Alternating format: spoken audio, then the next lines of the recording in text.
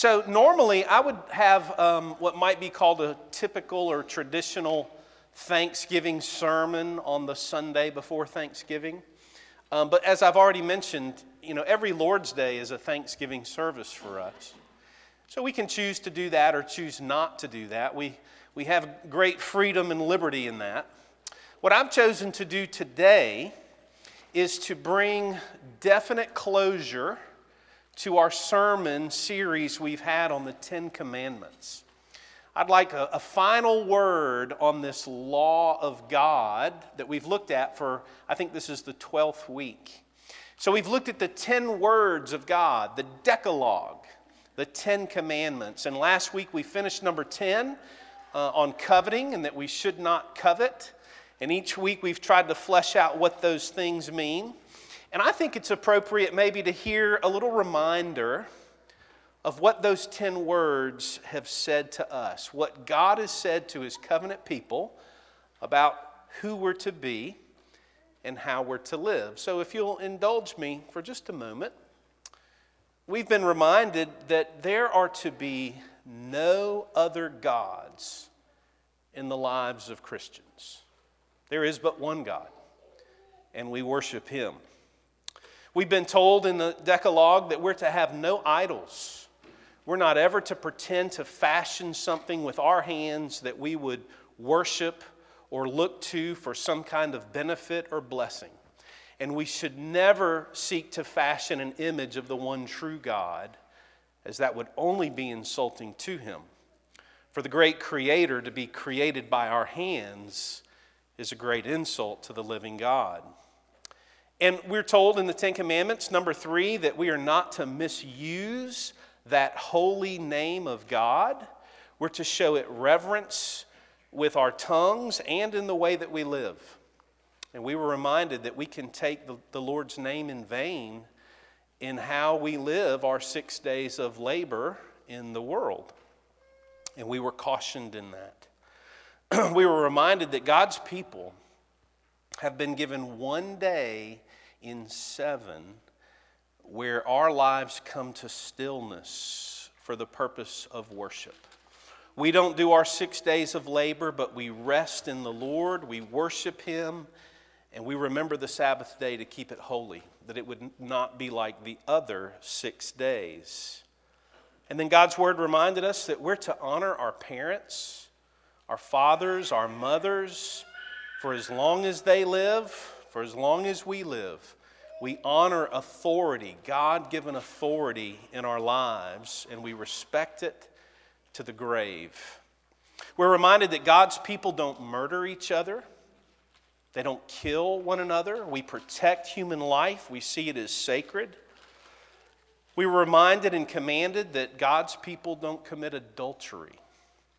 We understand the blessing of marriage and sexuality within the covenant of marriage, and we understand the call to sanctify that.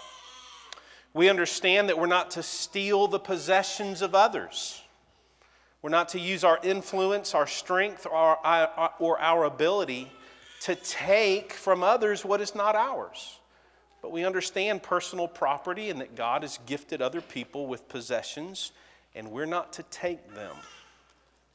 And then we were commanded that we're not to bear false witness. We're to be a truth-speaking people. In all that we do and all that we say and in how we live, our lives are to bear testimony to truth in everything. And then last week, we were commanded that we're not to be a covetous people. We're to be content with God's gifts in our lives and not look at other people's lives and say, I wish I had that. I wish God had been better to me. But we're to find our contentment in God and in His calling and His gifts in our lives. 10 simple words, 10 commandments that God has said, this is my own character. This is who I am. And then God tells His covenant people, those He's freed from bondage, now go and be those kinds of people in the earth, right? This is what it is to truly be human. This is what it is to live as a redeemed people, not as the world lives, but as the church should live. And this is a right use of the law of God. So those are the things that we've considered for the last 10 plus weeks. And this morning, in the way of a definite conclusion, I want to conclude with what I hope will be a clear word and even a short word. This sermon is designed to be a little shorter than usual because we do have that congregational meeting after the service where many words will be spoken. So hopefully a shorter sermon, but a definite conclusion on how Christians, those who are in Christ, view the law of God. What's the right use of this law in my everyday life? And so this morning, here's the last talk. Here comes the boom. Here comes the boom. How the badness of the bad news reveals the goodness of the good news. Bad things are said first, that good things might be appreciated and understood. And so our reading this morning is from Mark chapter 10, verses 17 through 23. It's in the badness of the bad news that we find the goodness of the good news. As Jesus started on his way, a man ran up to him and fell on his knees before him. "Good teacher," he asked, "what must I do to inherit eternal life?"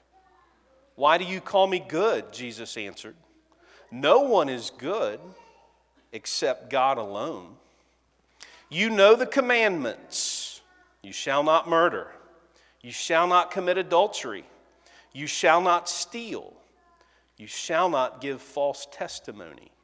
You shall not defraud. Honor your father and mother." "Teacher," the man declared, "all these I've kept since I was a boy." And Jesus looked at him and loved him. "One thing you lack," Jesus said. "Go, sell everything you have and give to the poor, and you will have treasure in heaven. Then come and follow me." And at this, the man's face fell. He went away sad because he had great wealth. Jesus looked around and said to his disciples, "How hard it is for the rich to enter the kingdom of God." Let's pray for God's understanding of his word. Lord, our prayer this morning is that you would be our teacher, that your Spirit would accompany your word as you have promised it would, and that you would open our eyes and our ears and our hearts to believe true things and to live accordingly. And we ask this and we pray it in Jesus' name. Amen. So you've heard it said, I've got bad news and I've got good news. Which do you want to hear first? Has anyone ever said that to you? I've got bad news and I've got good news. Which do you want to hear first? Kids, I've got bad news. I've got good news. Which do you want to hear first? So I remember as a school-aged child sitting in a classroom, and I don't remember what grade it was, but this teacher saying to the class, I've got bad news and I've got good news. The bad news is none of you passed the test. The good news is I've curved the test. So some of you who have failed will pass. Not all of you will. But for some of you, you will pass though you failed. Now that almost sounds like its own parable of the Christian life, doesn't it? Maybe we'll preach on that another day. But bad news and good news sometimes goes in that order for us. And sometimes we'd rather hear the bad news so that we can have the release and the escape and the comfort of good news. Well, that's really what is happening in our passage this morning, and I think it really is how we understand the law of God, this Decalogue. The badness of the bad news that we must be told reveals the goodness of the good news when we hear it. The badness of the bad news makes the goodness of the good news sweet. Do you know what I'm saying? Do you understand that? Without hearing the harshness, the badness, the condemnation, the judgment of the law, we would really never know how sweet the gospel is and the relief that it offers sinners.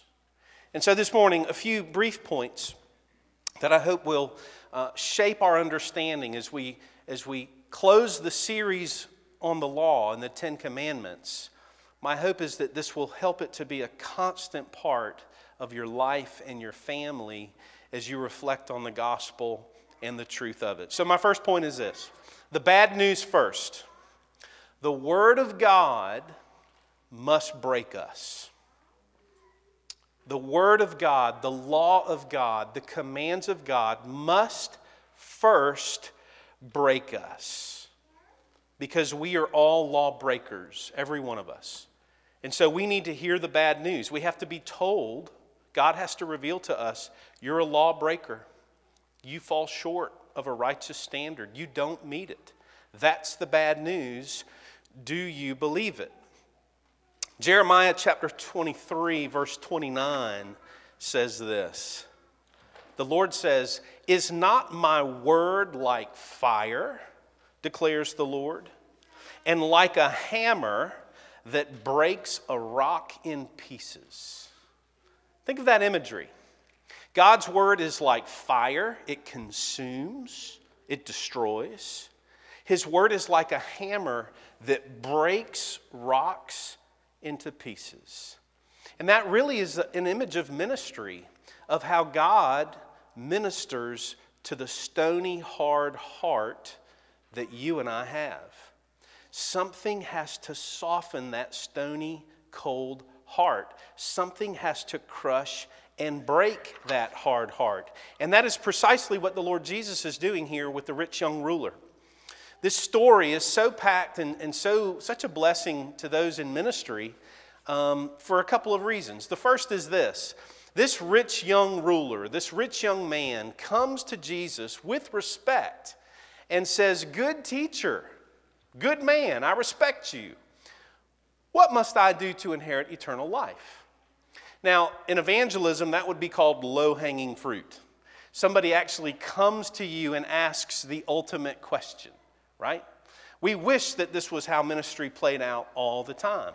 So this man comes to Jesus. He asks the ultimate question, the great question, what must I do to be saved?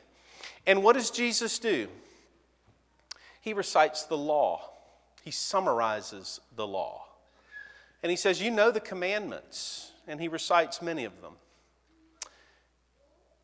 And Jesus, in doing that, intends to establish a standard of righteousness. That this is who you're supposed to be to inherit eternal life. But that young man has a mistaken view of himself that must be broken. His mistaken view of himself is what? Oh, I've kept all those since I was a little boy. I'm in the kingdom. I've got eternal life. And the passage says, here comes the boom. Jesus is going to clarify that standard of righteousness and tell him the truth with grace. And the passage says that Jesus looked at this young man who honestly thought he was a perfect law keeper since he was a little boy. And the passage says Jesus looked at him and what? Groaned? No. He looked at him and threw his arms up in the air and sighed? No. Jesus threw something in disgust? No. These are all the things we might do.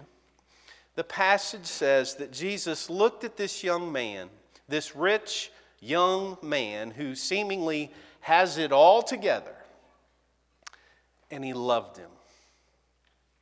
Jesus looked at the man and he loved him. And we don't know exactly what that looked like, if it was a little warm smile, maybe a little head shake, kind of like you really think you've kept the law since you were a boy? It says Jesus looked at the young man and loved him and said, one thing you lack. This is where Jesus brings the boom. Jesus tells him the truth. Go and sell everything that you have and give it to the poor. Then come and follow me. And when that boom comes, it says that the man's face fell. Which is to say, you've seen someone's face fall, right? Maybe their football team is winning and it looks like they're going to win the game. And then at the very end, there's a touchdown with the last play of the game. And all that joy goes to desperation. The face falls. And it says that in hearing, go and sell and give away everything that you have, the man's face fell because he was a rich man with many possessions. And that's where his real heart was. I've got stuff, I've got security, I'm in a good place, but somehow, even though I have so much, I still feel empty. I need to know that I have eternal life. I need to have peace with God. I need to have peace with my neighbor. So tell me, good teacher, what's the one thing I still lack? And Jesus drives to the heart of who the man really is and reveals to him, you love your possessions. You love the gifts of God, not the one who has given them to you. And with this, the man's face falls. He's devastated. The boom has struck him. And he goes away sad because he's not willing to part with his possessions. I want to highlight this morning the beauty and the grace of Jesus telling the truth to this man. Jesus didn't tell him what he wanted to hear. Jesus didn't give him a strategic answer that maybe encouraged him to come back later.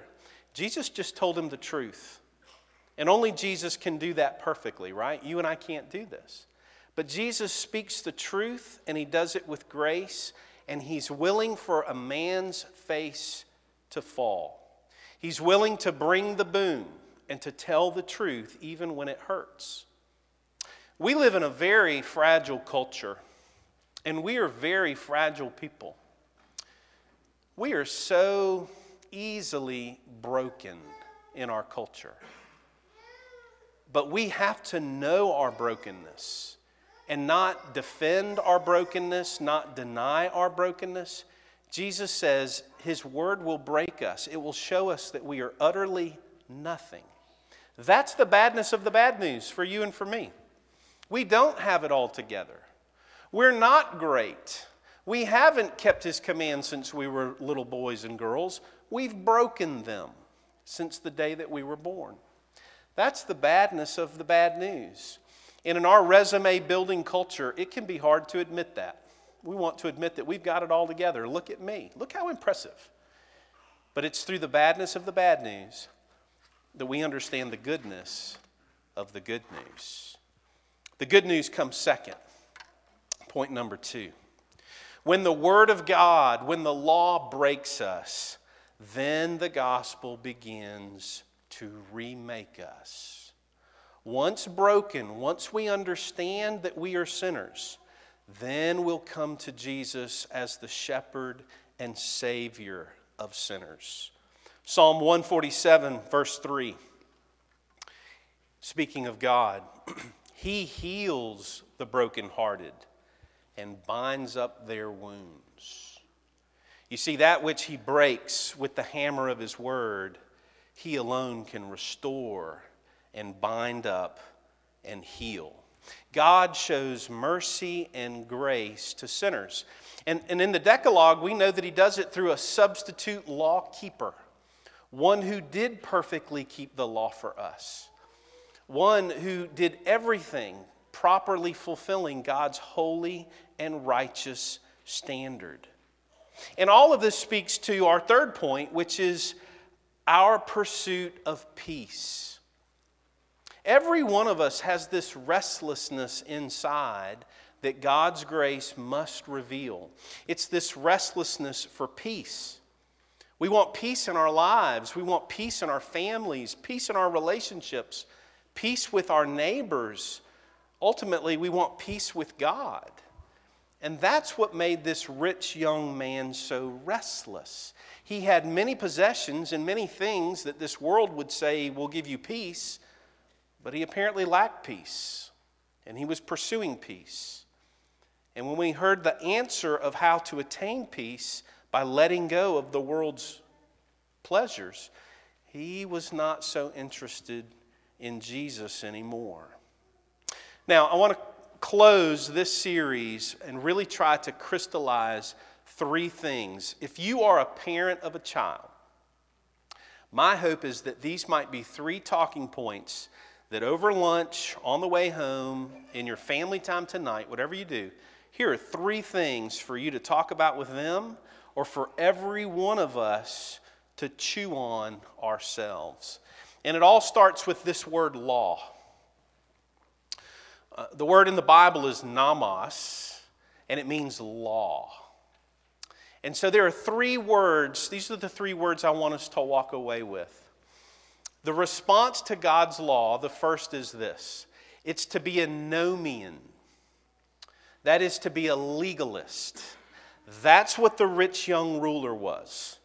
I've kept God's law since I was a little boy. He was a legalist. He was a nomian. He thought he loved God's law. He thought God's law worked for him because he could fulfill it. And the error of nomianism, the error of legalism, is revealed in the story that we've read. At the end of the day, the legalist thinks he's fulfilled God's word. He is numb to the fact that it is breaking him and condemning him. He thinks he's better than everybody else because he honestly believes, or she believes, hey, I've kept God's law. I'm a good person. I'm better than all these other people out here. Right? That's the nomian. That's the legalist. That's the target of this specific story in Jesus' ministry that he gives us. But there's a second error of misunderstanding the law, and that is antinomianism, against the law of God. And the antinomian of our day is the one, even within our circles in the Presbyterian Church of America, is the one who concludes, you know what? God's law doesn't matter anymore. It's obsolete because Jesus has fulfilled the law. And so the law means nothing to me anymore. And that is as equal an error of understanding the law of God as is nomianism. It's just falling off the horse on the other side, right? Those of you who have horses know that there are, I guess, two sides of a horse that you can fall off on. One is nomianism, one is antinomianism. Let me give you someone else's words and not my own.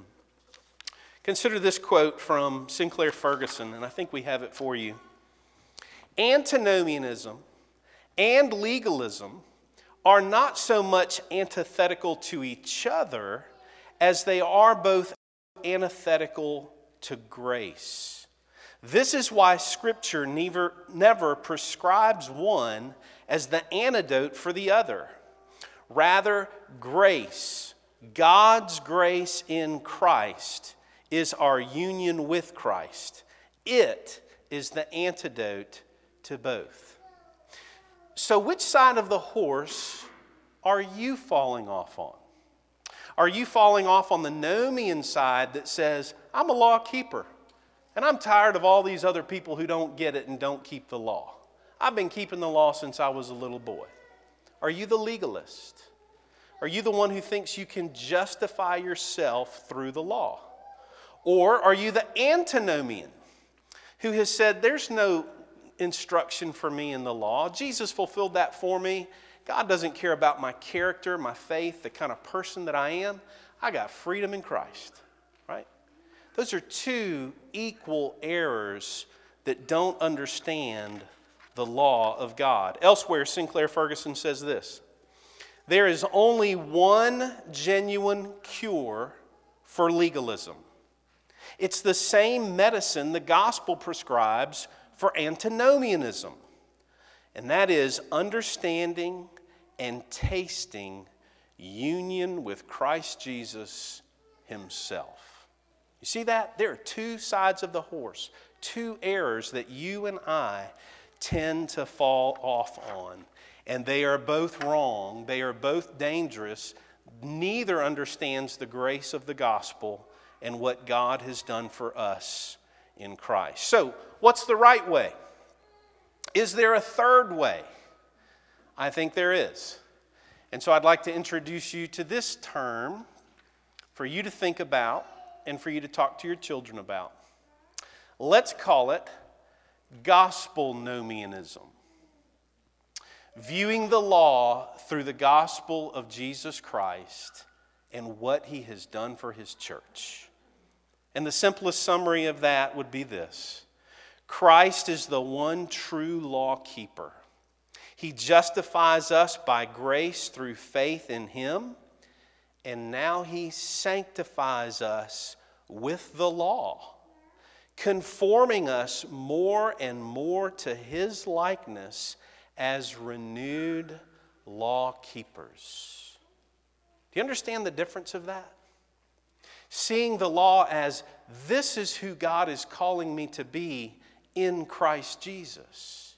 And by the Spirit of God empowering us with newness of life, we now look at the law and we're not condemned by it, but we're now called to embody that, to seek to embody it more and more as we live as God's people in the earth. And we don't do it perfectly. We fail constantly. But every morning we get up and say, there's a Spirit of God at work in me. The law is no longer my master, my judge, my condemnation. I am in Christ, and now he is calling me to be like him in the earth. And I've told you before, if you want a verbal picture, a verbal representation of who Jesus is, it's the Ten Commandments. That's who he is.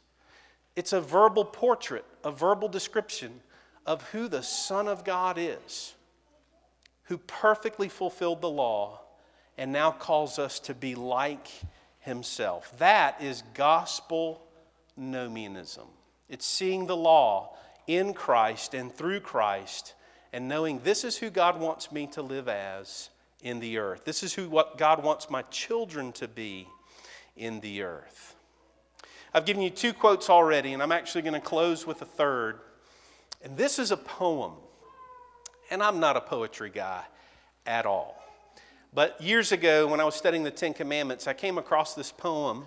And the author of it is actually Ralph Erskine, for our Erskine students and faculty. 2 Erskine brothers, Ebenezer Erskine, the older brother, Ralph Erskine, the younger brother. This is a poem on the Ten Commandments that Ralph Erskine wrote. And it's correct there, it's incorrect on my sheet. Here's his poem about understanding the law of God. And I think this is beautiful. This is my conclusion to the series. Bonus points for anybody who memorizes this, okay? It'll be a blessing to you. Here's the summary of the law. A rigid master was the law, demanding brick, denying straw. But when with gospel tongue it sings, it bids me fly and gives me wings. Now, what does that mean? Chew on that for a second. A rigid master was the law, the Ten Commandments, demanding bricks while denying straw. You remember the picture of Israel in bondage in Egypt? Demanded to produce bricks, but not given straw, which made it this impossible task. Who could do this? This is so impossible. That's what the Ten Commandments, when we're not in Christ, are like. They break us. They condemn us. There's no hope for us. It's like being demanded to make bricks without straw. But when with gospel tongue, when given gospel truth, when the law is accompanied with gospel truth, it bids me to fly. It calls me to fly. It commands me to fly. And it gives me the wings to do it. Do you see the beauty of that? So the law is transformed in our understanding from something that either we wrongly think we've fulfilled on our own, or that we want nothing to do with, to now becoming, this is who I can be in Christ. This is the kind of person that God's calling me to be, and there is hope for change in me because the Holy Spirit and sanctification are true and are real. It bids me fly, and it gives me the wings to do it. That's the good news of the gospel, the power of the Holy Spirit, and how it works by and with the Word of God in our hearts. First it breaks us, then it remakes us. First it breaks us, then it remakes us. Have you been broken? Are you being remade? That's the ultimate question that the Ten Commandments demand of every one of us. Let's pray together. Our Lord and our God, we thank you for the promise of justification in Christ and sanctification by the Spirit. Lord, would you show us the beauty of living by grace through faith, that we really can change, that we do not have to be dominated by sin, but you really do empower your people to walk in newness of life, to become more like Jesus, even more like the law and all of its holiness. Lord, would you keep us humble, that we would not be these nomians, these legalists that live in our own hearts. And Lord, would you enable us to not live so loosely as to be antinomians, pretending that your law has nothing to do with us. But Lord, may the gospel be at the very center of who we are, what we do, and how we live. And we ask it and we pray together in Jesus' name. Amen.